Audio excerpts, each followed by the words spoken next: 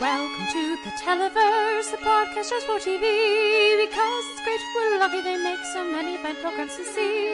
Your hosts Noel and Kate like to debate the merits of all that they've seen.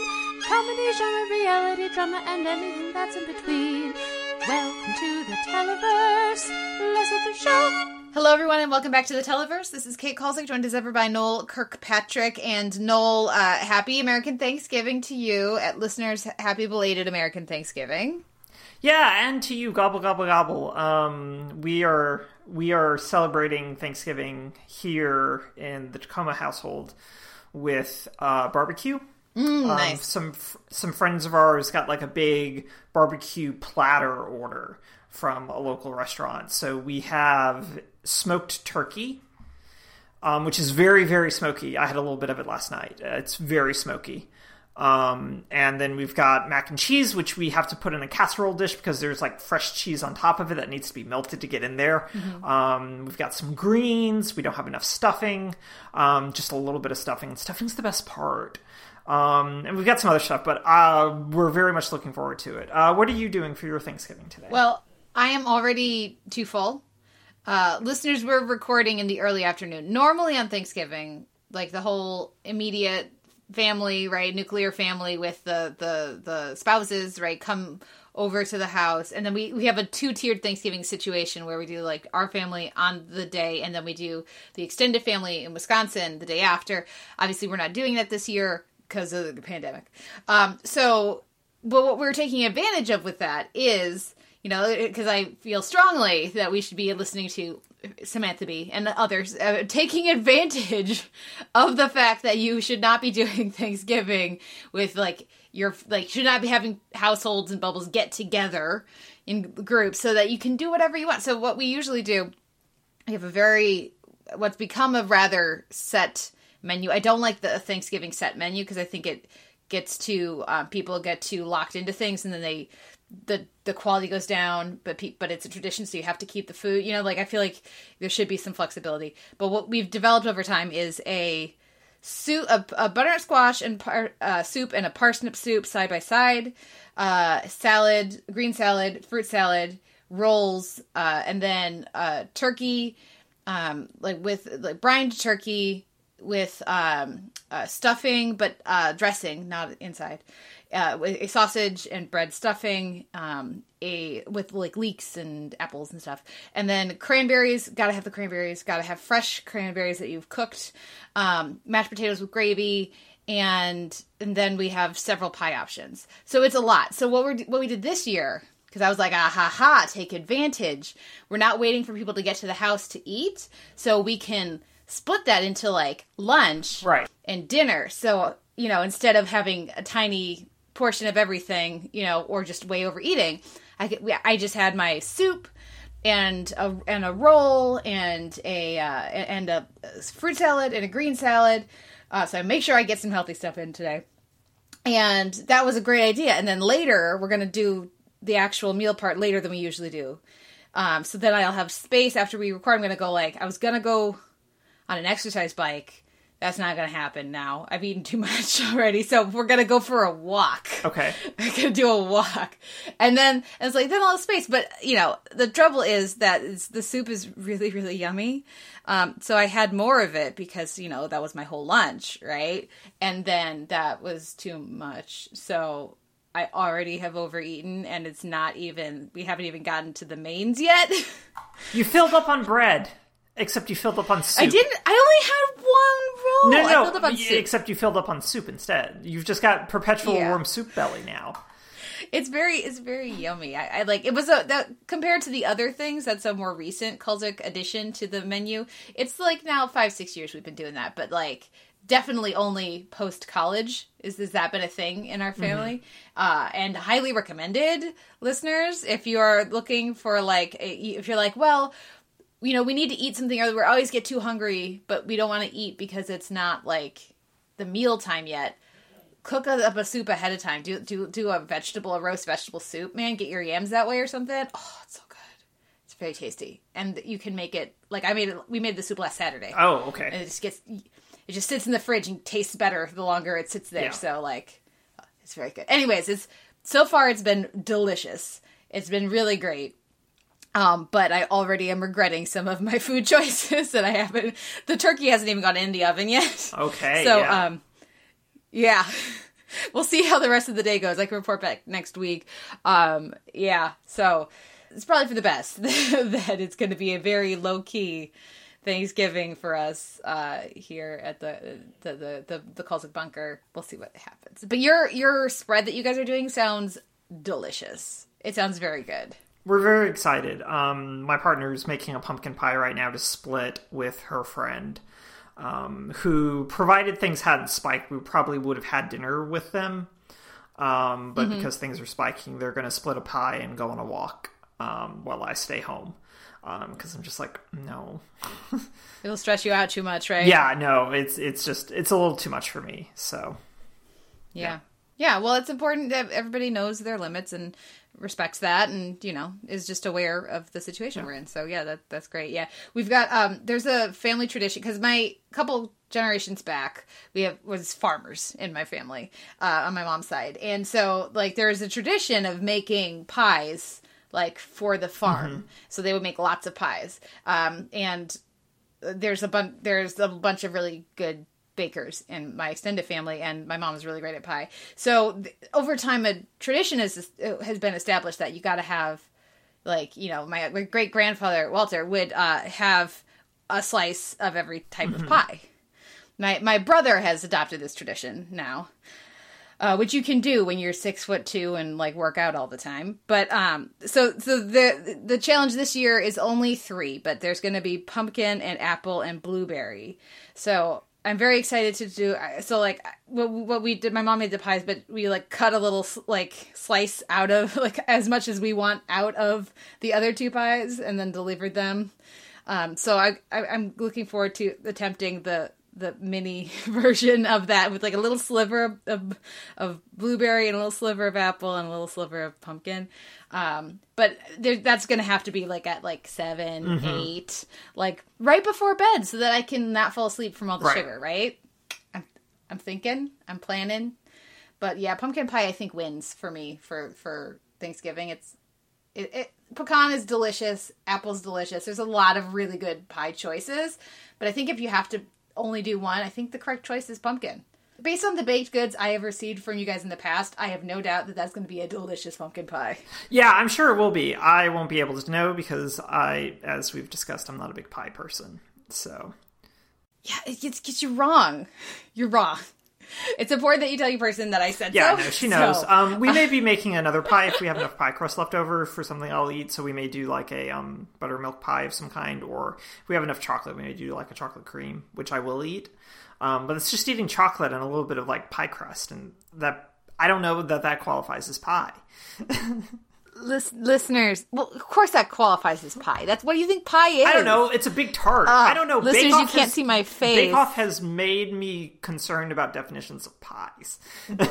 Do not cite Bake Off for pie, because they can do the savory pies, but whenever they do American style pies, it is a travesty. It is just bad. So they're American baking. I mean, you saw the brownie challenge. Come on, they do not it's what do they think we eat in America? Because it is not this. So yeah, no, their tarts feel more indicative of our pies. That's correct. Than they think that their pies are of our pies. It's a whole thing. But yeah, I know the chocolate pie thing is really common and really it's a really common popular choice. I still very fondly remember a slice of chocolate pecan pie that I got at Frontera Grill forever ago. Which is amazing. And I mean, I assume it's still on the menu there, because it had been on the menu since they opened when I had it. And it's with Bailey's whipped cream too. Okay, sure. So, and I had never had pecan pie before. Oh, or pecan pie, depending. So I was it was my introduction to it. I was well, this is amazing. I see why all of the South loves this, and also a bunch of other places. It's very good. But the fact that you're I can do chocolate pie, but not pumpkin pie is just, it I also don't brain. like pumpkin as a flavor. It's just not something I enjoy. That's okay. It's no yucking yums. No yumming yucks. Okay. We're going to be good. We're going to get through this together, Noel. Because gonna say that's okay. You don't have to like the Listeners, things that I like. Kate's That's eyes okay. are just closed in concentration and like focus of like, I'm not going to judge this man. I'm not going to judge this man. Personal growth. I am judging this man silently, deep inside my heart. That's okay. It's okay. Well, that just means there's more like pumpkin loaf for Yes. me. Yeah, you look know? at it that way. So- I'm allowing people who enjoy the pie to have more of it. Yeah. That's what. Yeah. I'm a giver. Okay. Yeah. Well, we should get to our actual, like, non-food related part of the podcast, which is supposed to be the entire podcast. But listeners, definitely happy Thanksgiving, like we said. I hope everyone is well. I hope everyone is having a safe and a restful holiday to the best of their abilities. And our thoughts are with all y'all. It's a stressful time. This week we had a couple news things we wanted to talk about, which are sad. First of all, Black Lightning is going to be ending after this next season, because I was all excited because they bumped up Grace to be a series regular for next season, and so that's the news I saw first. I was like, oh, that's awesome, yay, very excited, the character's great. And then I saw, oh, and they're going to end. It's like, after 4 seasons, while The Flash is still going. And then granted, yes, I know The Flash gets way higher ratings, but it's just such a better show. Black Lightning is such a better show than The Flash. It makes me very sad. And they've announced a Painkiller spinoff. It's like, that's like the part of the show I care about the least. So the fact that, I mean, like, yay and all, we'll see, I mean, especially if it's some of the same creative people, we'll see what they do with a Painkiller spinoff. But, like, it was very disheartening to hear that, like, the direction it seems like the Arrowverse is going now, their connected superhero shows, with the shows that are staying and the shows that are going. Yeah, I'm sad about the Black Lightning news, and I imagine a lot of it boils down to the fact that Black Lightning is probably more expensive to shoot overall, since they have to shoot in Atlanta. And I imagine that they would much rather be shooting, especially right now, in Vancouver. So I imagine that's some of it, and if they're doing a Painkiller spinoff, it'll be easier to decamp that to Vancouver if they pick it up. And they can centralize things that way. But I'm very disappointed and sad about this because, Black Lightning's really good. And so, mostly for me, I'm wondering about the state of both, like, the Arrowverse, given that Supergirl is also ending after this year, with Black Lightning ending as well, about what the Arrowverse sort of looks like. But I'm also wondering about what the CW looks like. In no small part because both of its corporate parents are really pivoting away from TV, in terms of TV. Viacom CBS is really trying to rebrand All Access as Paramount Plus starting next year, and they're really pivoting a lot of their cable properties away from being cable channels and being like development places. And Warner Media is most obviously focusing all its chips on HBO Max. So I'm really curious about the future of the CW over the... I would have said, like, last year over the next, like, 5 years. I'm really curious over, like, the next 3 at this point, about what the CW is going to be, given its dual ownership and corporate parentage and what it's going to look like. So the Black Lightning news made me start thinking about that. Yeah, it's a very good point, and because they have the Superman and Lois show, yes, which has already gotten they're some trying to launch flack. Yep. Which is not a great sign. No, listeners, if you don't know what we're talking about, search it up. But one of the writers who has left the show cited a lack of diversity and the casting, even just background people, as a problem they were having and a reason that they were being a squeaky wheel about it, and they felt like it. The reading between the lines, it seems like they feel like that was part of why their contract wasn't renewed. Yeah, so that's a great sign. The Flash has been running on fumes for a while because he runs. And we're very excited for our Alien season of Legends, but wait. I cannot wait. But yeah, it's definitely a transition period, so we'll see what happens next. Our other bit of news is that One Day at a Time has been canceled again, but it is still being shopped around, so we're basically waiting to hear stuff, and we should know stuff before too long either way. is what I've been seeing from like the showrunners and things when they've been tweeting about this. So I'm not surprised, but I am disappointed. And you know, it was always a bit of a long shot that they would like find an audience on CBS, but when it didn't like have great ratings, you know, it's a tricky time to launch any show to a new audience, you know, during all of this. But you know, there was always that maybe people will find it because it's such a good show and because it's such a CBS friendly show with the format and everything. But that didn't happen, and so it's not going to be on Pop, it's not going to be on CBS or CBS All Access, but they are shopping it to other places. That tells me that they must have like ironed out the rights issues that happened with Netflix, right? Is that what that means? Potentially. I don't know. I wasn't following this super closely, mainly because I just wasn't surprised, because this goes back to the Viacom CBS stuff, and they had already announced that Pop was going to be pulling out of original scripted programming.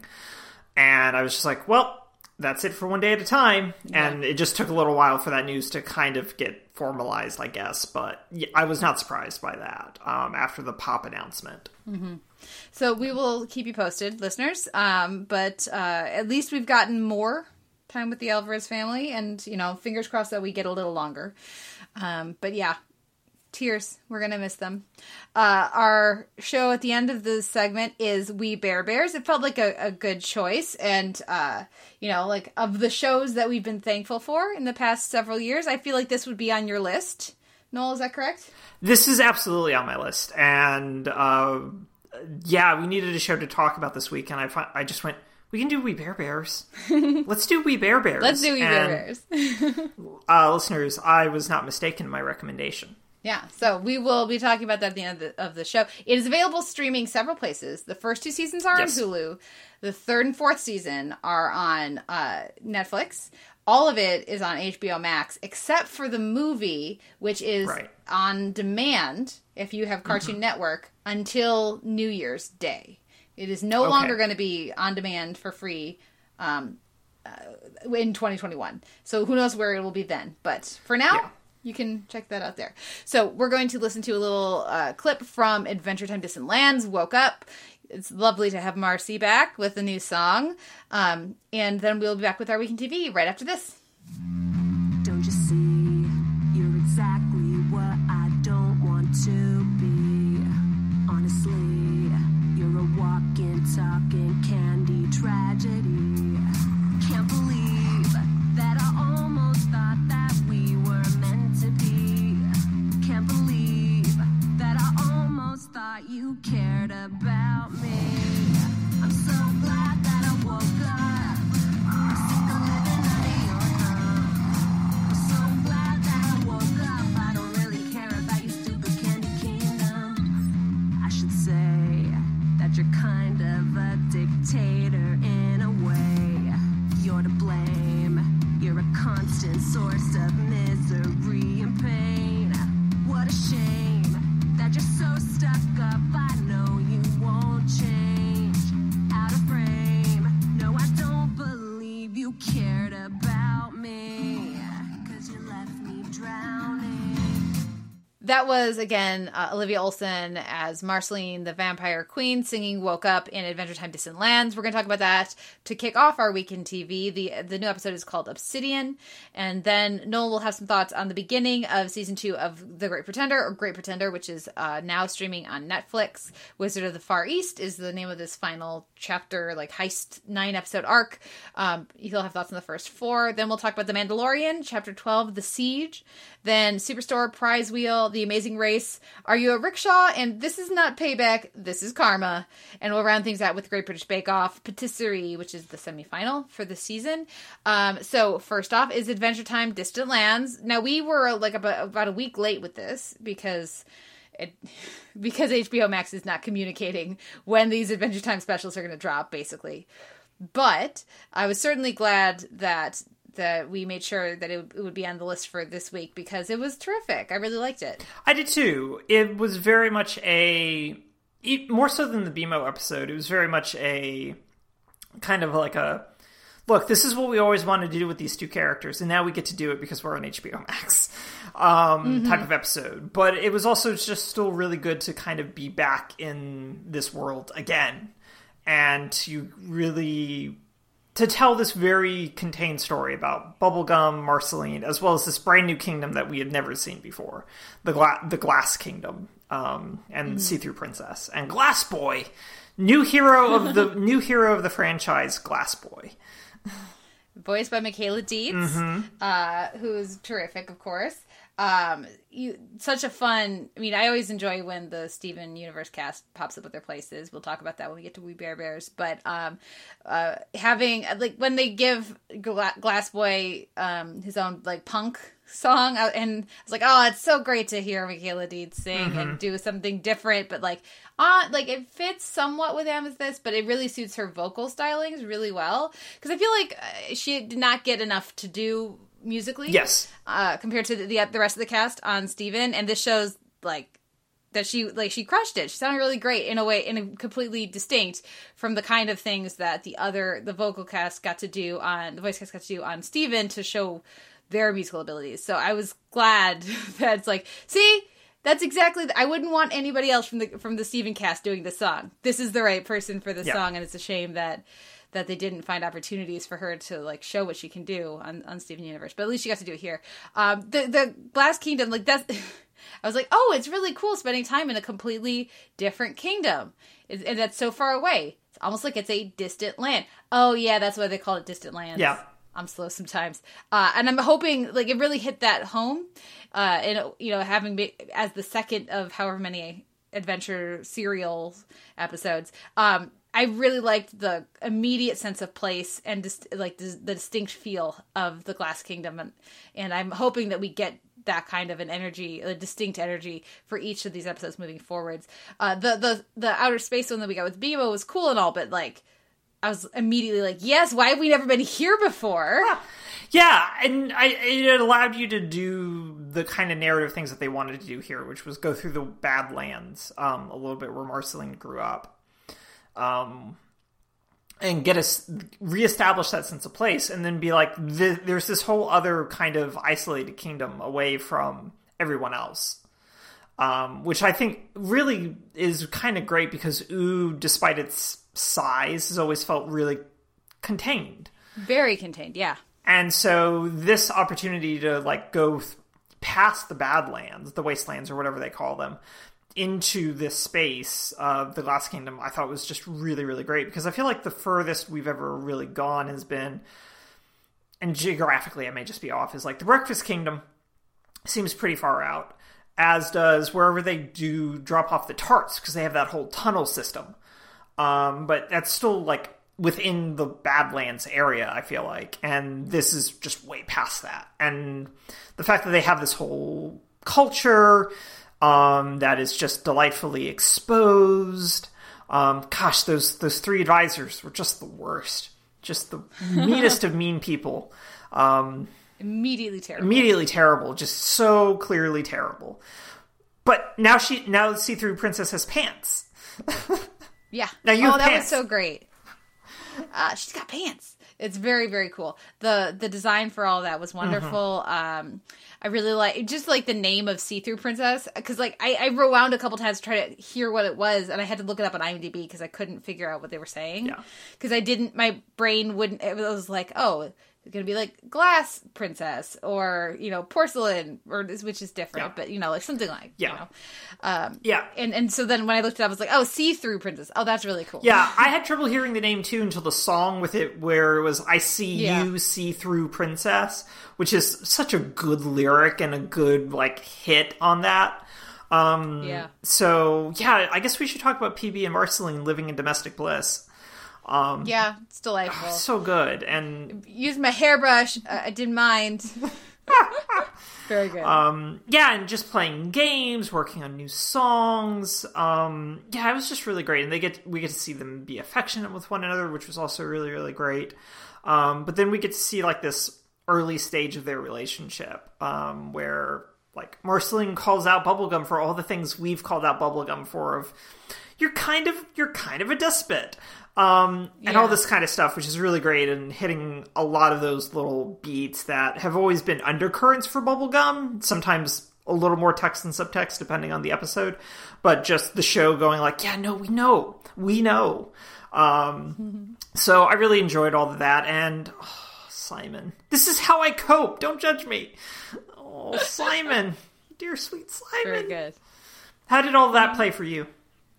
Oh, it was lovely. It's just what you want for them. And I like that they don't, try to pretend everything's perfect, right? That they've still got a lot of baggage, some of which they've worked through, some of which they haven't. The maturity of the characters and contrasted with, various points of their relationship and when they, met and gotten to know each other. I like that they kept jumping through time. And talk about gutting the all the stuff with baby Marcy and her mom, just unrelated. But one of my students this week has been given a bunch of music to learn from Fiddler on the Roof. Okay. And so I was trying to explain the plot, some of the stuff that goes on. It's and then this next song is called Sunrise Sunset, which is the one where everybody who's an adult starts crying, because how could you not? Because it's so very, very good and powerful. So that's how I felt about this. Is all the stuff with Baby Marcy. It's yep, this is the one where anyone who connects to this character at all is crying. Because it's just so rough. And just watching as elements of her personality are established in a way that doesn't feel simplified, but feels revelatory. Yeah. It felt very considered, without just explaining away things. It didn't feel tidy. So I really appreciated the care they took with that. Yeah, and I think that's a really good point. I think that they really kind of bring out Marceline's personality without, like you said, without retconning anything or without sugarcoating it. Even down to the point where it just, considered is a really good word. So I don't want to add anything. I guess my last thing that we won't get to for at least the fourth and final installment of Distant Lands, but I feel like Finn's been through some stuff since he looks like Wyatt Russell's character in Lodge 49. Yeah, he does. He does look like that. Well, but I was very encouraged by the fact that he does not have a magical, potentially possessed arm. Yeah. So that's good. That's good. But yeah, there's some question marks there. So I thought it was just the right amount of but okay. I was also not emotionally prepared for the base to get destroyed. Oh, neither was I. Both my partner and I just let out the loudest of gas when the axe got destroyed. Just what? Yeah. No. Yeah. And he was but you love that base. It's yeah, that's right. These ladies have their priorities straight. Normally I would be fighting you so hard, but Bonnie needs me. It's yes, dragon and all, but your base. That's where the heart is. So there was a lot that I really enjoyed about this. I really liked the characters. I really liked the vocal performances. The ridiculous, way too convenient ending with the dragon. I didn't even care. I was oh, it's cute. Fun. It's so weird, but I'll go with it. It's fine. You really want to hit that parallel with Marceline. Okay, let's do it. Let's do it. And Glass Boy, technically. And Glass Boy, yeah. I could have taken even more, but it would have been a different episode. But I could have taken even more with Glass Boy's you realize all of this happened because you guys are so terrible in your entire society that he's willing to risk everything's destruction so that you won't tease him anymore, so that you won't shun him. It's a pretty damn strong indictment. So I thought the way it all came together was really nice, and I really enjoyed that episode. Our next show here is Great Pretender, Season 2, Wizard of the Far East is the title of this last heist. Now, this is the end of Great Pretender, right? Almost certainly, These 9 episodes? Yeah. Okay. Yeah, so I've watched the first 4. We're going to discuss the show in whole, I think, next week. So basic premise is that Makoto once again decides to try to go straight. And cuts ties with Laurent and Cynthia and Abigail. And you get a little recap at the beginning of the first episode to kind of fill you back in about where everything was and who all these people are. And so he decides to go straight. He starts working for this import-export company that he's very excited about. And hey, it turns out the import-export company's kind of shady. by kind of shady, I mean really, really, really, really shady and really, really, really terrible. Who could have thought? Who could have thought? Did Laurent set him up with this job so that he'd be their inside guy?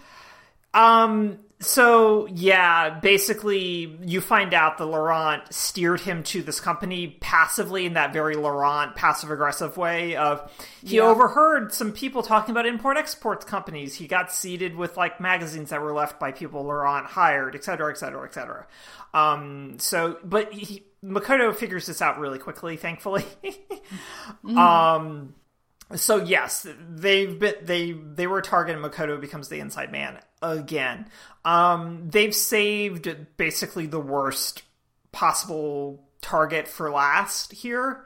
And it becomes really clear about what this chunk's priorities are. As we expected, this is a Laurent story to a certain degree. Because we get a lot of Laurent backstory starting with episode 4, and then it really kicks in episode 5, I believe, based on the preview. But this is also a really Makoto-driven set of episodes as well. So both Makoto and Laurent are really front and center as the focus for what, at least right now, Makoto really dominates the first 4 episodes, and I think the back half are going to be very Laurent driven because we get peeks into Laurent's background, his childhood, his teenagehood, etc., and that's where we left off. So starting episode 5, I think Laurent's a little more forward in the narrative, but it's still really good. It's still really stylish, but it is also a little more depressing than the previous heists have been, just because of the nature of the criminals in this import-export business. And if you can guess, based on them being import-export business, you can probably guess what they do. I don't want to spoil it, but you can guess. It feels pretty obvious what it has to be, but let's not speculate on that. We'll talk about it next week when I've had a chance to see it. Yeah, but it's good. I'm enjoying it, and I'm really excited to watch the final 5 and talk about it with you, because it should be a good, solid 9-episode arc to wrap up the show. Good. Well, yeah, that's really encouraging, the fact that because I was like, 9 episodes is too many just for Laurent, even like, though he's the mysterious head of this thing, but like, knowing that we're getting back to some good stuff from Makoto, or I assume it's good, but like centering him and where he's at, I think is a very good call, and tying that in with Laurent, that's how you get to the 9 episodes. That makes a lot more sense, and so I'm actually pretty excited to watch it now. I was sort of like, I'll watch it when it comes out, that'll be fun. I enjoyed the first half, but now I'm anticipating it much more eagerly. Yeah, I was very surprised by the Makoto arc that we get across the first 4 episodes. It's really solid, and it makes a lot of sense. And character-wise, I think it works really, really well. So I'm really excited to hear your thoughts about it. And like I said, I'm excited to finish this arc. Okay. Well, how excited are you for the return of some of our Season 1 favorites on The Mandalorian for Chapter 12, The Siege? And also, listeners, we got our problems with Gina Carano. And, her decision to go over to Parler is just, tip of the iceberg. We're going to leave that to the side here. But yeah, know that is there. I try to not let that affect my viewing of the episode as best as I could. But so let's just focus on just the text. But what did you think of The Siege? I really didn't like this episode. Like, I kind of actively hated this episode. For any number of reasons. Carano's presence kind of like was distraction for me because I kept thinking about it, even though like I wasn't trying to, but it was just like, it was there and I just went, you're just awful. But that aside, the episode itself is just kind of bad. Not kind of bad, it is bad. I think that a lot of it for me boils down to the fact that The Mandalorian is not well written. It's at least written in a way that is entertaining. And this episode is poorly written and not entertaining. A lot of the dialogue just boils down to, what if I take 30 years off your sentence? Well, what if I add 30 years to your sentence? And that's basically the entire, like, quip exchange for the entire episode. And it's never funny at all. Carl Weathers and Bobby Moynihan are doing their best, but it just never gets off the ground for me. And so much of this episode feels really heavy on setup. And I feel like we've done 4 episodes of setup at this point, and I don't want any more setup. It's very much a, yeah, no, Moff Gideon's still alive. Oh no, surprise, we all knew that. But I mean, Mando needed to know that. But then it's just the other stuff of like the clone troopers or getting the M cells, the midichlorians, and like putting that piece into place.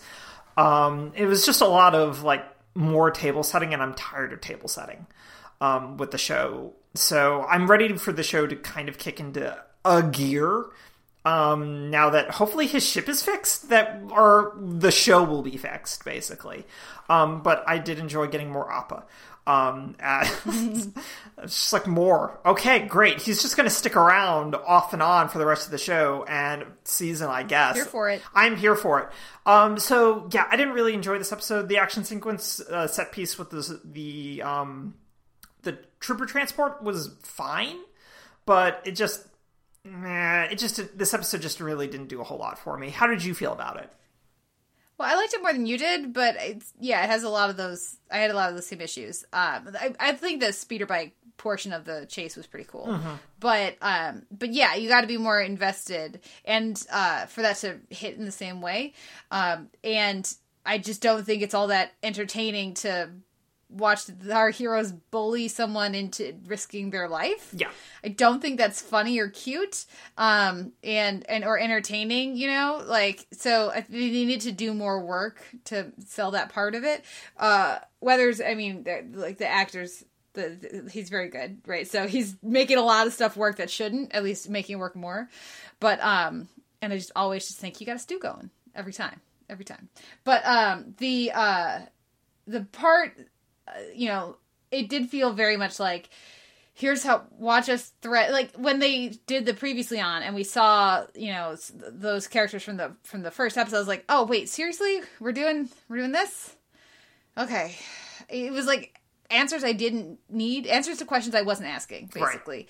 Right. And, I guess if this is something that they need to establish for later on in the season, we'll see. I mean, if the end of the season really pays that off in a satisfying way or introduces elements that rely on this that are good, then, it'll certainly benefit the episode in hindsight. But mostly it just felt like fitting pieces into place in a way that didn't offer enough new to get you to not care about that. Like the previous episode handed you Titus Welliver as your bad guy and Katie Sackhoff as, a beloved live action version of a beloved animated character, right? Mm-hmm. So like there was a lot of there to distract you as you just watched like pew pew pew pew. Yes.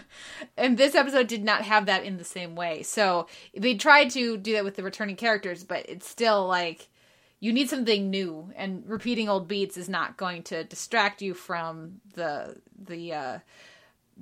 setup of it all. However, watching Baby Yoda steal macaron is something I will happily do. Which you can buy from William and Sonoma for $50. I kid you not. Seriously? Yes. You can buy a pack of 12 of those cookies for $50 from William Sonoma. They're just like blue macarons, right? Yeah. That's all they are. You can see the feet. They're just blue macaron. Yeah. Make them yourself. They're like, buy a thing of almonds and ground the crap out of it, or almond flour from the store, and like egg whites and like 2 other things. Pipe it, bash it against the counter to get all the air bubbles, and bake. Yeah. Come on. Yep. A pack of 12, $50. Wow. Okay. Support your local businesses. They must taste amazing for $50. Sure, I am certain, Noel, that the good people at Williams Sonoma would not be overcharging for a, product that ends up being faulty or not worth the money. Certainly, that is not my personal experience. Yeah. They won't make you vomit up blue stuff. Yeah, no. I do think they are handling some of the Baby Yoda stuff a little bit better this time, but the whole thing with him doing the wires in the crawl space, just the red one, and then you put it where the blue one was. It's just like, it's just like, this is very good, and I'm here for this kind of stuff. This is why I watch this show. Well, Well, and just like it was worth trying. Yeah. I had to try. It's like, it was a terrible idea, but at least now I've confirmed that won't work. Oh, well. Yeah, so we'll see what happens next. There's only a few episodes left, right? I feel like we're probably Are we up to halfway 10? through the season. I don't know how many episodes we're getting this season, so. Okay.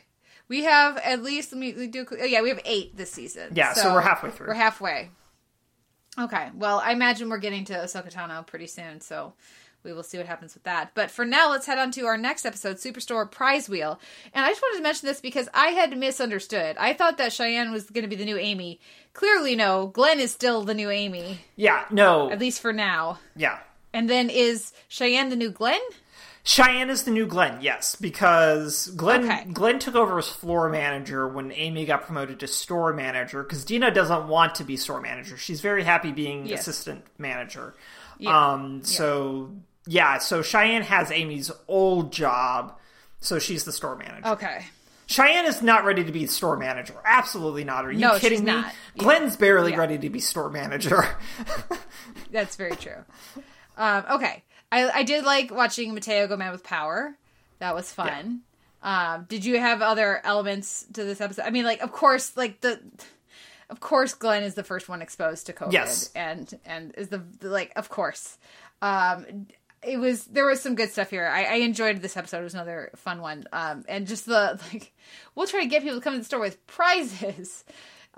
Felt very on point. Did you have any other takeaways from this? We got a lot of Jonah content here. We did get a lot of Jonah content here, and I liked how the specter of Jonah's father is able to loom in this episode without being, like, physically present. That whole thing with a informational interview. It's just like, oh, this is rough. Like, Jonah, what did you expect this to be? You sweet baby. I know you're in a little bit of a tailspin right now, and this is really just going to make it worse. But woof. Yeah, that was rough to watch, but Feldman's just so good. He's just really, really good in this show, but he's really good in that scene where that dawning epiphany of, oh, this isn't anything. I'm not qualified for anything anymore. Oh boy. Was really great to watch. I did enjoy the opening with just everyone being like, Glenn, you need to go home and stay away from us. She seemed fine at choir practice yesterday. Which is, I'm sure for a lot of people was a little, like, pointed, but for me, I appreciated how pointed that was. It's not at all. Yeah. Oh, man. It's not pointed. It was, like, based on the things I'm seeing people post, my Facebook friends post about, like, that, like, more, like, acquaintances, I would say, than friends, I guess. Mm-hmm. But, like, yeah, no, that's not. Yeah. That feels just right. Yeah. Very accurate for the experiences that lots of people seem to be having this year. Well, you say that, but the Supreme Court basically just ruled that New York's religious closures are unconstitutional. So yeah, they did. So yeah, they did. Yeah. Woo, 2020. Yeah, no, this is not a Supreme Court discussion blog, but boy, those opinions were something else. I encourage you to seek those out, considering that they're just coming for each other in their opinions now, which is weird to see. Sotomayor! Yeah, so, yeah. But this was a good episode. This was a good episode, though. This is a good episode. Let's move on. It's too depressing for our purposes right now, at least. Let's talk about The Amazing Race and Are You a Rickshaw? And this is not payback. This is karma. So this is our Megaleg in India. I actually really liked the Megaleg. Yes. It's the first time they've done it on the show. I'm curious what you thought about it. I liked the choice of Hyderabad. Like, the fact that they just stay in the ones, like, this is a big city. There's a lot we can do here. Yeah. Let's just double up. I really liked that. And I did feel bad for the blondes. For the Blonde Bandits. I am curious what you think about it. I feel like you shouldn't be able to yield the same team twice in one episode, the way that you can't U-turn the same team. Mm-hmm. Like, when they do those double U-turn things, kind of, or just, you can't penalize the same team twice in a row. Yeah. How did you feel about that? I totally and wholeheartedly agree with you. I think it kind of breaks things a little bit. But that's poor gameplay design, which is another issue that I kind of had with the Turban VR challenge. Was bad gameplay design. How were they supposed to tell, like, nothing in the VR thing looked bright pink? Mm-hmm. Like, They should have been able to match those better. Yeah. So that entire concept was like, it was poor game design, and I think allowing teams to yield the same team twice, especially in a row, when you're basically just being like, this is your last chance to use it, and no one's going to yield anyone else. That it was just like, this is not okay, and yeah, it's bad design. However. And this is less of a however, and more of a, those two women are just the goodest of good sports. Yeah. Just their whole adventure has just been squeaking by, and getting lucky, but also just having the best possible attitude about getting fucked over by everyone else on this show. And it was just really nice to watch them be like, yeah, no, we refuse to do the villain edit here. We're not going to give you any material for that. So we're going to be really good about this. We're going to be like, well, that's just what happens. We're going to enjoy this 20-minute sit down that we get. And then we're going to be like, this was a great experience. We really appreciated being here. Thank you, Phil. And then off camera probably being like, those assholes. I'm going to murder all of them. When they were like, wait, there's a name? They have a name for this alliance? Are you kidding me? That was so good. When there's, yes, there's a name for them? They're great people, and we love them very much. We can't wait to clap for them when they all come running down in the final leg. We're gonna knife them. Yeah. Yeah, no, I agree that doing the Mega Leg was really cool, and doing it in this one city was also really, really good.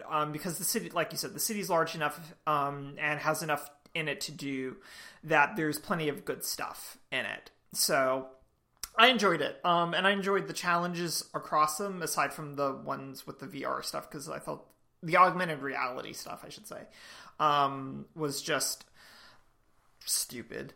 But the rest of it... I liked the challenge. Yeah. I liked, like, having to identify the turban and figure out the placement. Like, I thought that was a good design. My issue was with sometimes they'll show up and sometimes they won't. And, like, it seemed very similar to the painting thing, right, except that sometimes the paintings aren't there, and there's no rhyme or reason, seemingly, to when the paintings will be there. That I had a problem with. Yeah, I hear that. Yeah. So, what did you think about how happy do you think that our software siblings were that they finally got a challenge that was actually about software engineering to a certain degree? Very happy. And then they, were not all that great at it. Well, no, they were fine with the decoding thing. It was just playing the video game part that they actually struggled real hard with, but a number of people did. Like, Hung and Chi had to, play it, 13 times and then just stopped and went to go do the other one, which was smart, because they were getting nowhere fast. Well, I kept waiting for the beard bros to, notice that they were going to leave and then tell them about the two hands thing, which was really smart. Yes. That was a very good call. Yeah. And then that didn't happen, because I was definitely worried about them getting eliminated this episode. No, that was really good, because those kind of motion control things are going to read everything. So, keeping your hands contained was actually a really, really smart idea. Yeah. I felt like, okay, granted, it's much easier when you're sitting at home, obviously. I did feel kind of judgmental about how long it seemed to take some of the people to decode the binary. It's I wanted to just be like, okay, so first you just write it all down, and then you break it into all this number of things, right? So I just the structure and order nerd in my brain that enjoys making spreadsheets was a little but aren't you guys supposed to be the coders? Why is this taking you so long? First, identify all the spaces. Start with that. The first thing you do is you figure out where all the spaces are, and then you know how long your words are, and then you build in. But like I said, it's much easier when you're just sitting comfortably on your couch being like, I would do awesome at that challenge. I would have been terrible at the first half of that challenge. Let me be very clear. Yeah. No, I think I definitely would have preferred to have done the binary than the directions things, just because I'm terrible at directions. Yeah. My only other note about this is, how do you go on The Amazing Race and not know what a rickshaw is? I feel like that's just fundamental to the Amazing Race experience. Maybe they're just thinking, literally old-timey person with a cart rickshaw? Yeah. yeah, like keep your eyes on the people who went to India every summer as kids who keep calling for autos, guys. Like, you know. But it was nice to see them in their element a little bit and feeling like, because they've been towards the back of the pack, and so they haven't been getting as much help from the Alliance as the other people have been. And so to watch them have that boost of confidence, both from being in India and, you know, having spent time in India and therefore having an advantage compared to the other teams that way. And then also having like at least something computer related that they could, you know, felt like, as opposed to all the times they've been trying to stretch what engineering was to say that it was like to suit their, you know, skill set. I'm an engineer. I know how to build a cello, buddy. No, you don't. Stop saying this. You're an engineer. You are not a luthier. It's very different. It's a very different thing. Yeah. So, but it was nice to see them kind of more into the swing of things. I'm curious for you. Well, first of all, that over this every day of the week, because this was super cool, like great to watch, but like no thank you. Searching through that giant pile of bangles, that clearly took forever, and that like.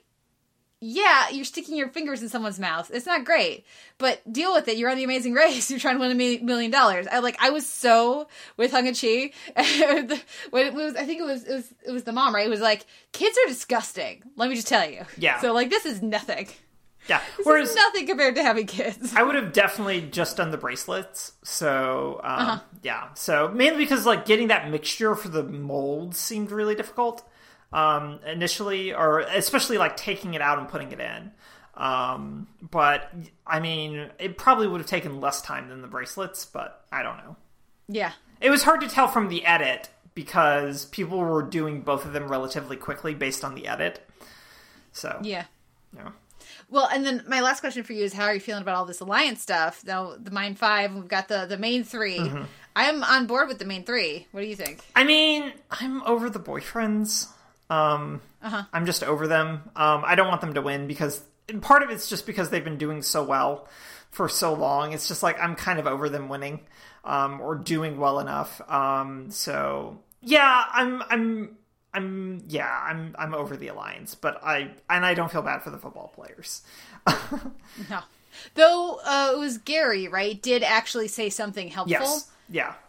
This time, which is something. Yes, it's true. But it didn't feel like I will help you as part of our alliance. It felt more of like you do this. Just like when Hung and Chi were like continuing to help the football players just out of instinct of being nice, and then going, damn it, why did I do that? It felt more like that than like a strategic choice. I'm here for the intrigue. I'm enjoying it. I look forward to seeing what's going to happen in the next chunk. But yeah, right now I'm still with Hung and Chi. You know, that's my go-to is like, we've got parents, kids are expensive. I'm going to root for them. That's sort of where I'm at right now. But we'll see if that shifts. Yeah, no, I'm rooting for them as well. Yeah. Our last episode here is the Great British Bake Off Patisserie, which is the semifinal. And you also know I was rooting for Hermine, Team Hermine all the way, and she's eliminated. Yeah. It's rough. And again, I don't appreciate, and you alluded to this, I don't appreciate the edit and the discussion of the judges' discussion about this, because it's just like, it's very clear that she was going to go home. Some of her cakes were... It's not a toss-up. Yeah, it wasn't a toss-up. Some of her cakes were inedible. They were a rubber ball. When you serve a rubber ball cake, it doesn't matter how bad Laura's cakes look. They tasted delicious. They're still cakes. Yeah. Then they're still cake. Yeah. So I was just like, this just sucks. Because, like you, I was very much wanting her to go all the way for this. And while I would normally continue to root for Laura, I also know Laura is not going to win because she just can't get her presentation together. She's not going to win because she can't get her presentation together, but also because I don't think she's been so close to eliminated and then not eliminated while a fan favorite was eliminated that she would have to nail everything for the producers to give her the win and not feel like they were going to get a big backlash because the number of times that Laura got saved, especially going into the final with Peter being such a favorite. And I'm sure Dave has been, I'd call him the dark horse. Yeah. This season in my review over at the AV Club, but I'm sure he's got a fan base as well, and it seems like he's making very delicious food. As I thought back on the season, looking at who the final 3 are, like, well, when I'm picking pictures for my write-ups over at the AV Club, I very often had either a Dave or a Peter or both for, like, because usually it's like 1 or maybe 2 for each round. That I do. And as I was thinking back, usually it's been one of them because their stuff looks the best. Might not always taste the best, but it looks the best. And when, I don't want to use pictures of people not achieving their goal, which is why I haven't used some of these other ones, even if I like the bakers more, or like, I think that would be a particular, like, that's the one I would want to eat, Yeah. So it while Dave was definitely nowhere near what I would have anticipated as one of the final 3, I can't really argue with it because right. I mean, like, some of that stuff was like that chocolate thing, celebration of chocolate. Yes, please. Yeah, and I think that's the thing is like he stumbled a little bit early on, but he just kind of has been really consistent in terms maybe not doing like big wow things in some of the ways that the rest of the contestants are doing, but he's really consistent and he knows exactly what he needs to do, and I think that's really the thing about him, is that he doesn't overreach. He stays very much within a time frame, and he sticks to that, and he just does that thing very, very well, which is definitely a way to continue to go really far, which he has. He's in the final. I do think, and I was talking with a friend of the show, Corey Barker, about this, is that Peter's feeling a little cocky right now. Pride goeth and all. Yeah, he's feeling pretty solid about his chances of winning this whole thing. And I just went, oh, Peter, you are severely underestimating Dave right now. And I'm saying that. Yeah. I will look forward to our conversation next week after the final. I'm curious what you think about this. I've noticed a distinct trend this season of bakers doing really well, and then, for whatever reason, melting down, having a bad week, and getting eliminated. Yes. Way earlier than we expect them to. And I'm curious if that is just a fluke, or if that is something that might be because of the production this time being like in the bubble and not getting as much rest, and some of them are away from their families and everything. Because it seems like that happens sometimes, but it seems like it's happened quite a bit, like a lot this season. Yeah, no, I've been banging that drum a little bit as in our discussions of, I legitimately do think that this compressed 6-week shooting schedule for this season probably resulted in some wear and tear on the bakers. Because it's really important that these are not professional chefs. These are not people used to working long hours and endless hours in a kitchen a la Top Chef, or even doing like a long day of shooting on something like Chopped, where, again, professional chefs used to being on their feet. Sure, they get tossed weird curveballs on Chopped, but that's what they're paid and trained to do. Not the case with this. So I do think that the bubble and the shooting schedule were probably causing some of this wear and tear to just kind of build up, which is why I do agree with you that there's just been a longer spat of, I just had a really bad week. More of those, as opposed to just kind of, everyone did okay. We kind of had to split hairs. And it's just like this, I feel like there's been less hair splitting despite the judges' discussion because it's always been, I think, really clear who lost in each episode. Yeah. Certainly in this last several episodes. Yeah. Yeah, definitely. At the beginning of the season, I feel like, and here at the end, it's also been very much that. So, yeah. I said this in my write-up over ADV Club, but I so want there to be a all-returning season so that Hermine could come back on a regular schedule, because I guarantee you there's no way she goes out on patisserie week if she has a week in between to practice her bakes. Right, exactly. Because, like, there's no way. Like, when she's like, you could tell something was off when she's like freewheeling and like, oh, I guess we'll use this much gelatin in your mousse. Hermine, what has happened to you? That's not a thing you can do. Yeah. So yeah, I was just like, it was the right elimination. And I felt so bad for Laura because of the way that the editors and producers, and specifically Paul, chose to frame the elimination because it makes it seem like Laura did not deserve to be in the final, and she absolutely does, based on their comments when they're eating the food. Absolutely, like, yeah. It's not close. Yeah, no, absolutely, because, yeah, her presentation very consistently has been terrible, but her food tastes really good. And that's kind of what matters, ultimately. That'll edge you out. As it should, because it's a eating and baking competition. That's the most important thing. Well, do you have a favorite going into the final? I mean, I want Laura. Laura's my favorite. Like, I am here for Laura. Huh. Laura's not going to win. Yeah. You're like, I would love for Laura to nail everything and win. And, like, be the undisputed champion. That would be great. Yes, that's in my hearts of hearts, that's what I want. My hearts of hearts say that Dave's probably going to win. Okay. That's my bet, is where I would put money on, is Dave winning. But we'll see. We'll see. Well, you already know, so I'm not going to say anything. Yeah. So, more on this next week. What was your week in TV? DuckTales had a really solid episode. Michelle Gomez shows up as Matilda and just slays it. Like, this is the most I think I've liked Michelle Gomez in anything so far. It's just a really good vocal performance. And this episode also lets Giancarlo Esposito be a little weird and zany, which is also not something that shows allow him to do anymore because of Breaking Bad. But he's allowed to give like a kind of slightly more offbeat vocal performance for Phantom Blot here. And it's really funny, and it's really good. And the episode in general is also really, really solid. But I think what wins my week is going to be... Yeah, I'm going to give it to Obsidian this week. I'll give it to Obsidian this week. What about you? Yeah, I think that's what I have to go with, too. I did really enjoy watching Amazing Race this week. Bake Off was hard to watch. It just because like the episode starts out so well, and then just when you realize what's happening, it just gets more and more sad.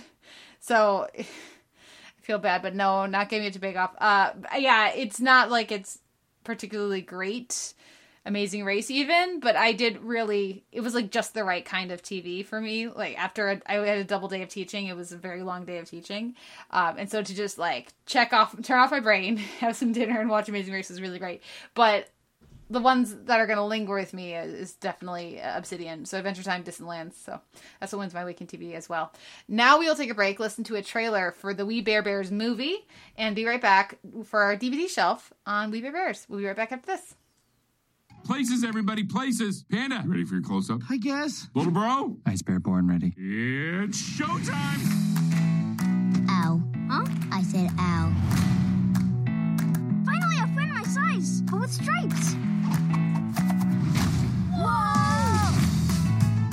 What if we stick together? Like a family? Yeah, and that would make us brothers. We don't even look alike. That's the best part.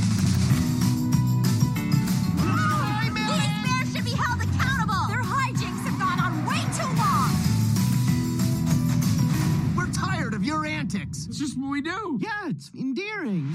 You've got a bear problem, and I'm a problem solver. Agent Trout, Department of National Wildlife Control. The sickest thing these bears do, they stack. Ice Bear senses impending doom. That Trout guy wants to throw us in bear jail. Come out with your paws up. What now, Grizz? We can start a new life in Canada. They love bears. Just look at this picture. Being Ice Bear shouldn't be a crime. I'm gonna check and see if there's any cool stops coming up. After those bears. What did he do? Hello, officer. We're humans. The trick I use to tell the difference is noting the lack of fur and cute little ears. Don't worry, we always figure it out. Together, bros for life. These bears are a threat to the natural order. What the heck is that? You guys ready to party? No one's ever asked us to party before. Animal! Drop the beat. Ice Bear ready to do or die. Yeah! That's what I'm talking about. Hit it, brother!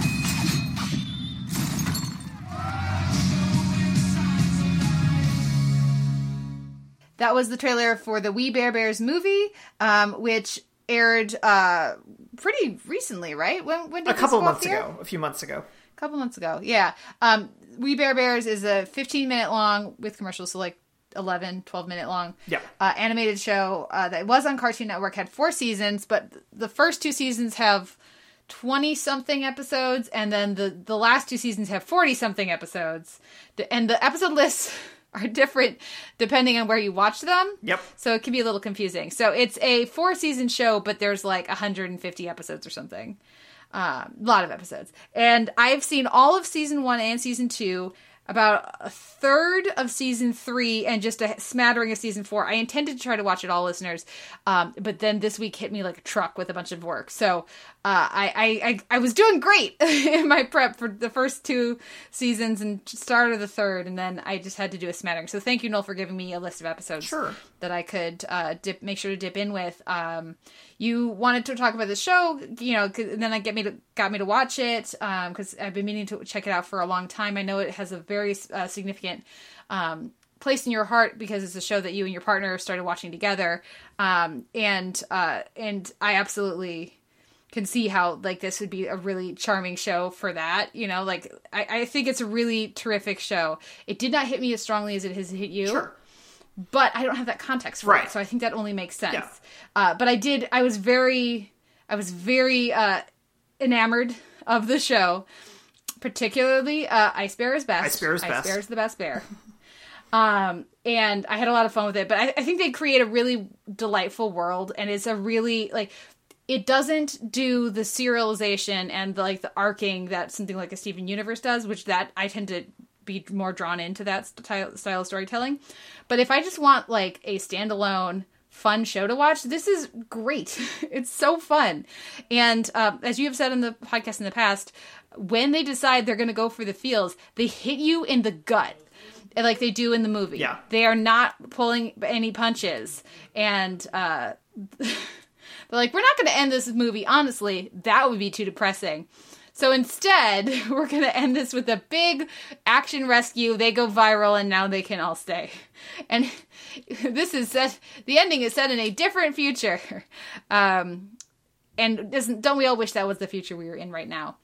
Fingers crossed for 2021. I was very charmed. I really enjoyed this, and I do very much recommend that people check out We Bare Bears if you are looking for a delightful, fun, creative animated show to like round out your viewing.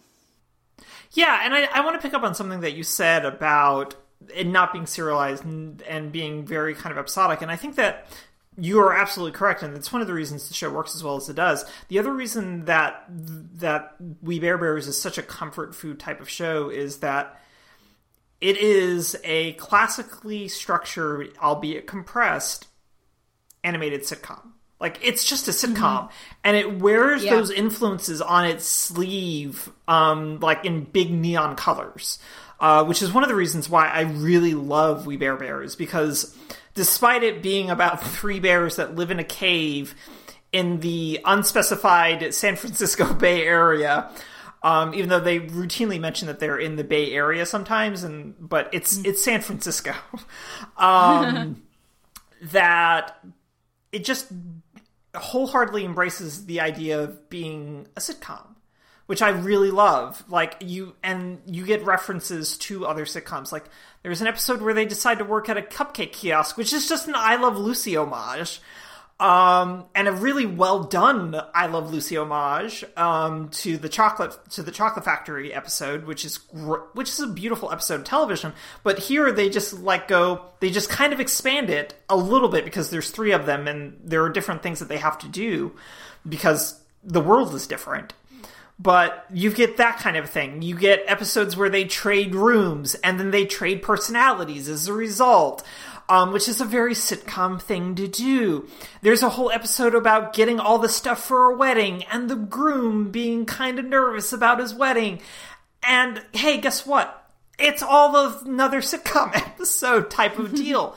So they really rely heavily on those sitcom tropes of the 70s, 80s, and 90s while making them feel really fresh in this context of being about 3 bears in a contemporary society with various degrees of technology and really digging into this idea of what does technology mean to our lives kind of deal when they really engage in technology, because the bears are really concerned with social media and becoming like influencers and everything. So I really love the ways they integrate this very old school kind of approach to telling comedic stories while doing a lot of new contemporary settings for those stories.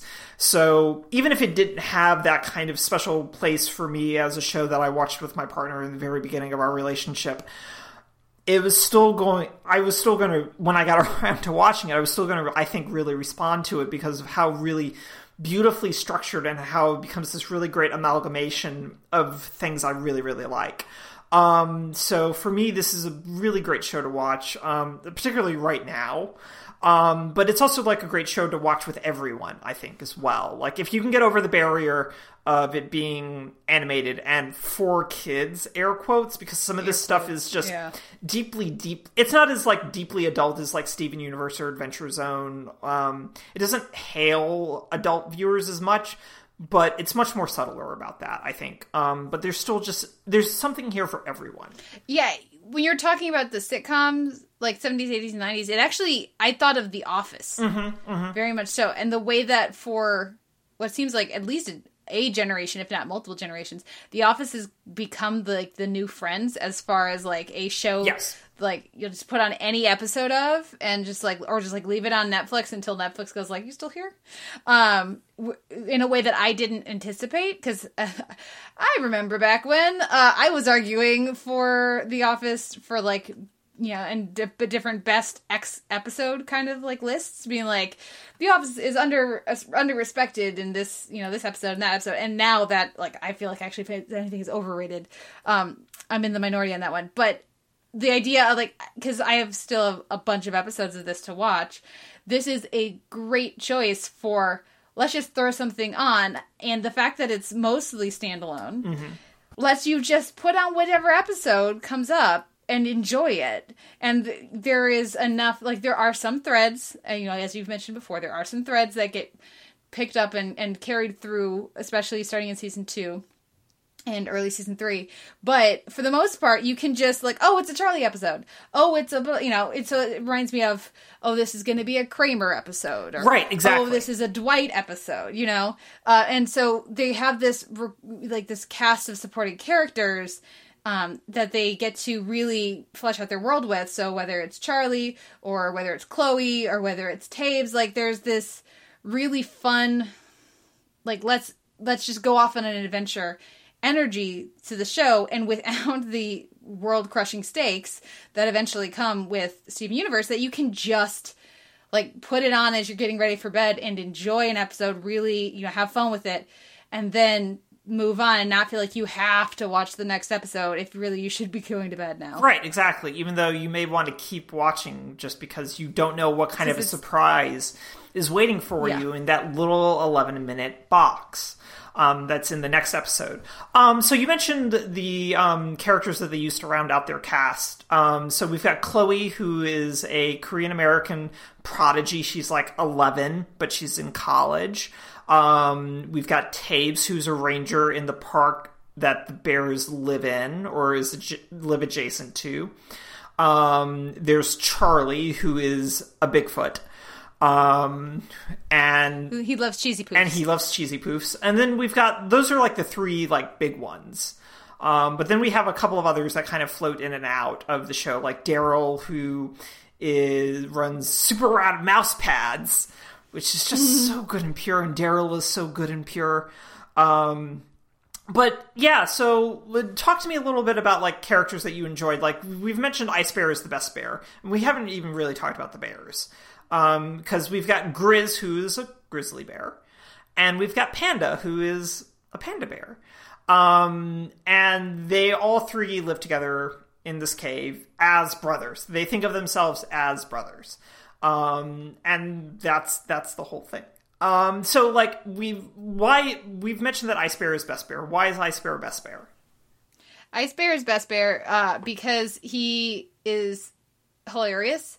And because he gets to underplay everything, and he gets to be in the background. So Ice Bear is only best bear because of the dynamics of the three.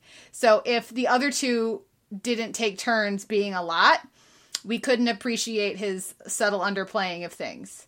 And there's one episode actually where he gets bonked on the head and starts talking a lot more, and it's very upsetting.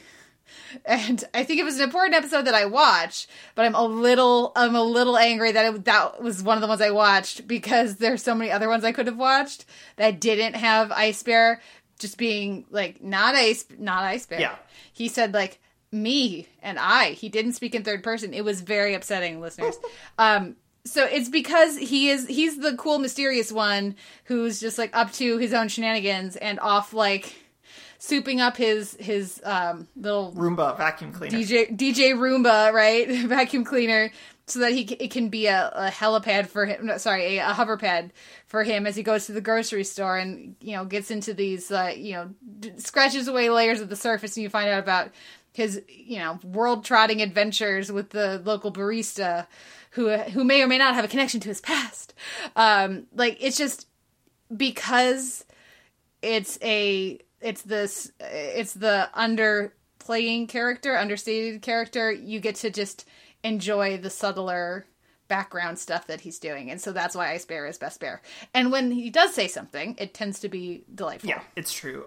Which isn't to discount Grizz and Panda, who I think are also really great. But like you say, they were both a lot, depending on the episode, but by design. And I think I was talking about this with my partner, because we were discussing the fact that you and I were going to talk about it. And like, I think the show hits a really delicate mark, and she pointed this out, of the fact that we can like Panda despite the fact that he has some weirdly unhealthy like relation. Oh yeah. It's just like, it's bad. His kind of obsession with finding a girlfriend and being liked. But the show hits a really like fine balance act of not making that awful and really ruining the character, but you also go, you need help, Panda. You need like a little bit of therapy to like kind of, you need to do some self-care work kind of here as well. Which I think, going back to this idea of sitcom tropes, kind of steers them slightly away from that Lothario or wannabe Lothario stock character into something slightly more nuanced, but still you kind of go, that's not the best. Yeah. Well, I mean, they do a good job of showing him really wanting a girlfriend, really wanting a significant other, but not so much. It never feels like he is being a like predatory in how he's approaching people. It always is like he's very much looking for someone to make him feel better, and like he's channeling his energy that he should be spending and being confident in himself into this other thing, because he thinks like, you know, if I get a girlfriend, then they'll like me, right? So that should mean that I'll like myself. Yes, it's very clear that that's what's happening, and so it doesn't feel like there's not an element of conquest here. There's not an element of using the girlfriend for status so much as just like it's very clear that what he's doing is he's not doing it because he doesn't respect or care about women. He just wants validation. He's doing it because he doesn't have high enough self-esteem. Which isn't great. Yeah. Which is why it's like, hey, you should maybe get some therapy there. But it, on the scale of what we tend to see in sitcoms like this, we tend to see the character who's always looking for a girlfriend as someone who is looking to like get like a sense of conquest, rather than someone who is genuinely looking for a partner. Yes. He seems like he is genuinely looking for a partner, and he doesn't realize that he's not going to find one until he is more comfortable with himself. Exactly. And the show does a really good job of balancing that, I think, without it feeling overplayed as well, since it's a lot of Panda's plots tend to kind of focus on that. Yeah. And then there's Grizz, who is just the brightest, most eager of boys, and loves action movies, the Crowbar Jones fan films. I wouldn't call him the brightest. No, like not in the brightest of like smart boys. Just he glows a lot. Okay. Yeah. It's interesting. I don't think of him that way. Okay. I think of him as, because he's very excited about the stuff he's excited about. Absolutely, 100%. And his love of action films is delightful. But because I also just very much think of him as very, very slovenly and very sedentary. Sure. At the same time. So he goes between being very active, which makes sense. He's a grizzly bear, right? Yeah. He's the only bear of them that hibernates. Yes. Oh, God, that episode. As they discover. Hibernation. Yeah. But he goes back and forth between super engaged and then super disengaged. Yeah. But he's definitely the leader of the group. He's definitely the one who gets them into and out of adventures, unless it requires physical acumen, in which case it is always Ice Bear.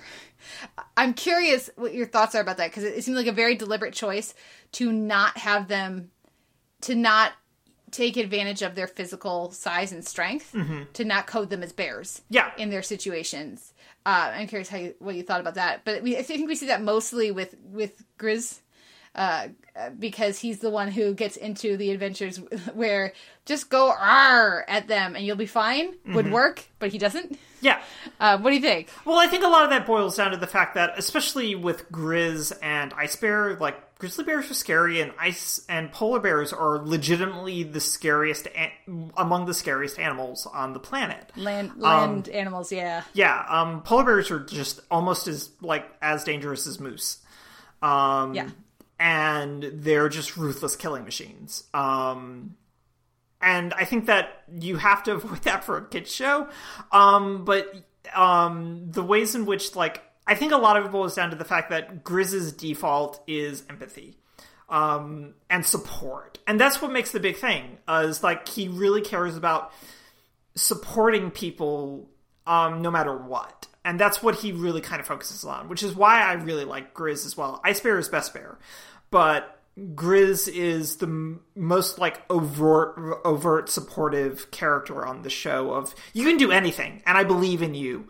Maybe you shouldn't be flying that kite in a hurricane, but I believe in you anyway, Wallace. Which is why he ends up with the Poppy Rangers with Tabes so much. That's his side crew. So I think that's the reason why, he doesn't go, "Urgh." Instead he goes, "Let's have a hug." And it's not going to be a dangerous hug. It's just going to be a hug. So I like all of that. I do want to ask your thoughts about some of the side characters. And I failed to mention Nom Nom, which is a massive oversight on my part. Nom. Yeah, very important. Nom Nom is an influencer koala voiced by Patton Oswalt, who's an asshole, but very cute. Oh, God. Chloe's my favorite. I love Chloe. Chloe's the best. Chloe's number one for me. And then I would have said Nom Nom, but I think after a while I would say Charlie is number 2. Then probably Nom Nom. But I also really like Tabes. Yeah. So I think that would be my order. That is basically my order as well, even down to the Charlie thing, because Charlie as a character grew on me. I didn't really like Charlie at the start.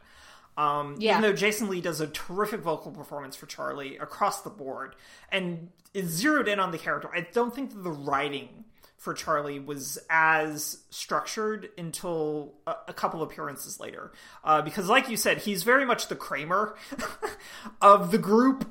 So it takes a little while for them to find that calibration. Whereas I feel like Nom Nom, Chloe, and Tabes are all there from the start.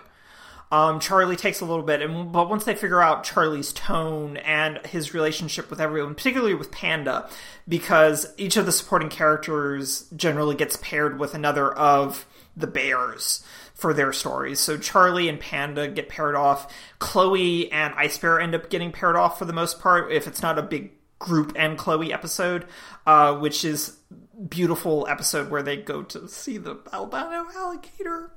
I love that episode. And then Tabes and Grizz, which also makes sense because Grizz and Tabes have the same energy. They're both up here. They're both up here. All the way. At 11. Yeah, they're both at 11, and typically Nom Nom is there to be the foil for all of them because he's an asshole, and no one else on this show is an asshole with a few glaring exceptions. I don't think I gave you a Professor Lampwick episode. I got it. I watched the first Professor Lampwick episode. Yeah. Because I watched all the first 2 seasons. So He's just a jerk. He's so awful. But everyone else like gets that little pair. So yeah, no, those it's really good when they do that kind of stuff. So there are only two more things I kind of want to talk about with you, broad picture type stuff. Is one, I kind of want to talk about the show's relationship with technology since it's really centered. And then we need to talk about the movie in general, I think, because the movie is radicalizing youths with bears. Which is awesome. It's so great. But let's talk about technology a little bit. Specifically, like, we got to talk about Googs, man. And Smorby. The show's relationship with technology is one of my favorite things about it. And the way that they're like all obsessed with the social media, and Panda's constantly on dating apps, and it just feels very appropriate that each of the characters, they don't make Ice Bear somehow above social media, right? Ice Bear wants to be on TV. Ice Bear wants the clicks, wants the likes or whatever. So I like that it feels, because I stopped trying to judge how old they're shooting for them to be.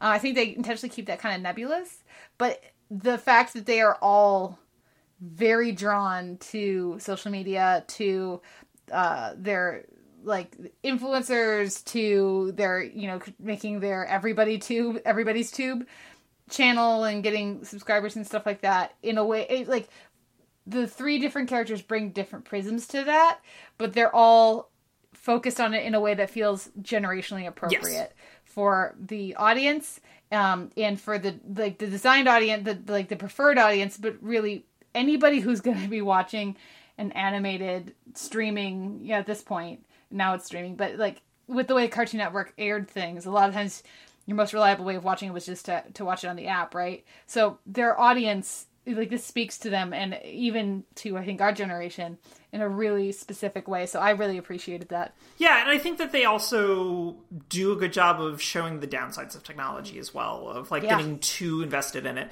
Like, I love the Googs episode in part for Griffin McElroy's terrific vocal performance as Schmorby. So I feel pain.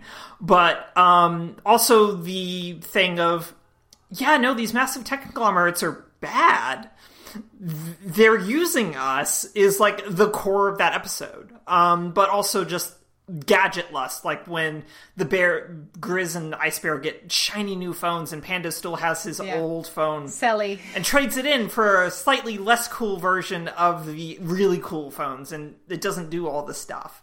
So the ways in which they deal with that, or there's an episode where they get a home assistant that basically turns them into Wally bears. The human version of all the humans in Wall-E, they become those humans, but as bears. There's all these little elements of how technology is great for connecting, but also poses various risks that have to be navigated. And I think that they do a really good job of not doing tech panic episodes, except where really necessary, very specifically in the Googs episode, while acknowledging that these are important things for us and that they have good uses. So I really like how the show integrates technology. And like you say, I do think it's like cross-generationally appropriate as well. I realized that there was one other thing that we need to talk about, but I want to save it for after the movie. So how did you feel about the movie, which is not subtle no, about anything? It's fun and light until it's not. Yeah. And given where the country, meaning the United States, is at in 2020, before, but even still after the election, it's necessary for art and culture to not be subtle. Yes. And so, the overhead shot of the bears in the cages as the border is striking, and it's also telling that my first thought was, those cages are too big. Yeah. Well, they're bears, but yes. But they're too small for bears. They're too big for their point. Yeah. But even just something that really struck me, first of all, my Mark Evan Jackson, of course, is fantastic. Yeah. But the animation style for Trout really stood out to me throughout the movie. Specifically when they start really hitting their points in the last half. It's like that's Gaston. That's like in the rainstorm. Yes. That is like just, it's a different, like the look is really effective. And hopefully people who maybe weren't paying attention are watching this and then turning and looking at what's going on in the world around them and making those connections in the way that we know children absolutely and 100% do. So I think, yes, it's not subtle, but I don't need it to be subtle. It's not supposed to be subtle. And we'll see what happens in January. One of the things I am most looking forward to is what I assume will be a early first day executive order getting rid of child family separations at the borders. So we'll see what happens with that. But currently that is still the law of the land. So this is very important storytelling for kids, for everyone. But like, if we're radicalizing little baby Weber Bears viewers, then that's great. Yeah. That was the thing, is like the first half of it feels like a really standard We Bare Bears narrative a little bit. And then you start seeing like the poking, like kind of creeping out. And then by the end, it's very much let's talk about immigration, everyone. And let's talk about cultural assimilation and how the bears actually fit into this human world. And then being really aggressive about, like you said at the top, kind of doing a really quixotic, hopeful ending that doesn't feel legitimate, but anything else other than that would have been not what the show is about. Yeah. So you can't really pivot away from that kind of an ending, but it still works really, really well, I think, and the movie's really good. The last thing that I want to talk about anyway is, because we haven't talked about the one major format shift that the show sometimes does, which is the Baby Bear episodes. And you want to talk about having feels right in the heart. The Baby Bear episodes for me are typically where the show really hits you with those. How did you feel about the Baby Bear episodes as quasi-origin stories for our brothers? Listeners, the Baby Bear episodes have all three of the bears, but as babies. And they have globe-trotting adventures, which are all considered canon. And then they just like have... But they tend to like hit you in the feels real hard because they're babies. They're little baby bears. How did you feel about the Baby Bear episodes that you got to see? They are very cute. They're fun. I like the ones with them together. Yes. I think the best, with the exception of the Ice Bear ones, which I think are really affecting. I like that they get into some of their backstory, but they shy away from what causes three young bears to not have any parents. So they wisely do not approach that very, very much. You know, as a viewer who wants to engage with that, you can kind of piece some stuff together. But in general, they mostly just let you have fun with the bears. And there's a good blend of, this is really sad if you're watching from the lens of, an adult. And this is just a wacky adventure if you're not thinking about some of the larger contexts. So I think they handle all of that well. Probably one of my favorites is when they're at the pet shop trying to get adopted. It's very good. There's some other really, really fun ones too. But it's hard to think of one that, like, the whole Yuri arc I think is really good, which is like 3-4 episodes over the course of quite a bit, actually, a span of time. The ones that he's in, or the ones that reference him in a meaningful way. But the Baby Bear episodes are definitely fun and a nice change of pace from the other stuff. It's like, again, like you're saying, it's a 11-minute box, and sometimes you open it up the box and it's a Baby Bear episode. Yeah. I really enjoy the Baby Bear episodes as well. And if you like the Baby Bear episodes, there's a ton of them in the 4th season.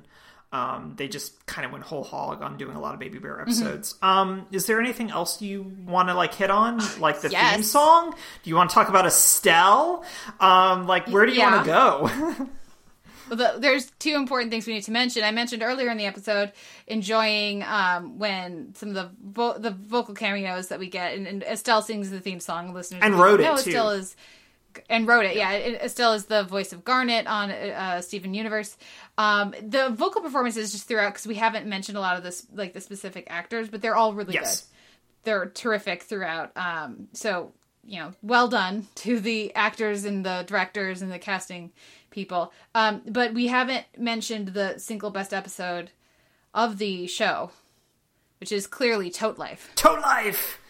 Tote Life is the best episode of the show. I haven't seen all of the show, but I still feel confident that Tote Life is the best episode. And that's all I have to say about it, because the people who know, and the people who don't know should experience Tote Life. Yeah. What do you think? What do you think the best episode is?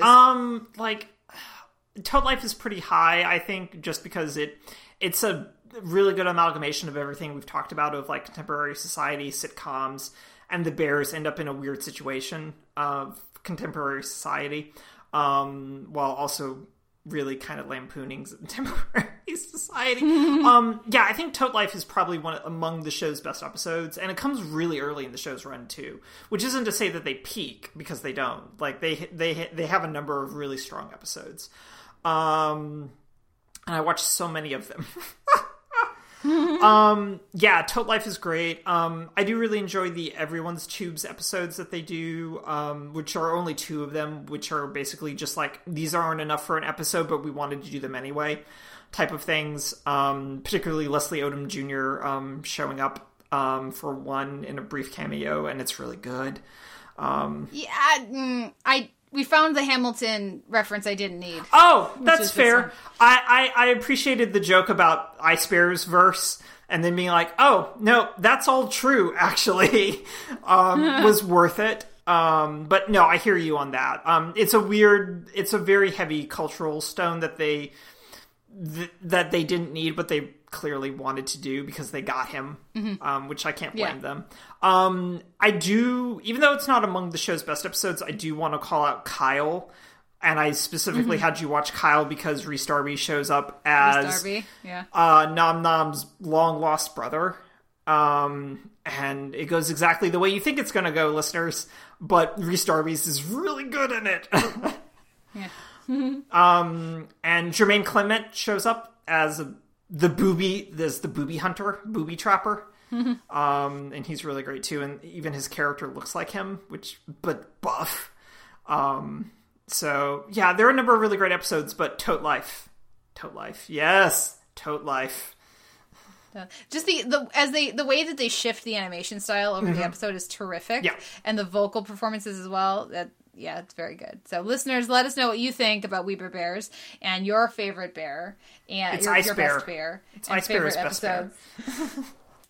A few shout outs here at the end of the episode. You can find a post for this episode over at theteleverse.org, where you can leave us a comment and let us know what you thought of the week's TV. You can like our page on Facebook and start up a conversation there. You can email us, theteleverse@gmail.com. You can find our M4A chaptered feed and our MP3 unchaptered feed over on Apple Podcasts. We're also up on Stitcher. We'd appreciate ratings and reviews either place. And of course, we are both up on Twitter. I am at @theteleverse, and Noel, you are? At Noel RK. Thank you so much for a great discussion this week, Kate, and go enjoy all the food and pies and fruit and everything. And enjoy your not pie, your maybe chocolate pie. We're going to do the buttermilk chess cake pie. That's what we're going to do. Okay, well, that's the answer. Okay, well, enjoy that. My best to you and yours, and to everyone listening. Have a wonderful week, everyone. A wonderful holiday, and we'll be back next week with another episode of The Televerse.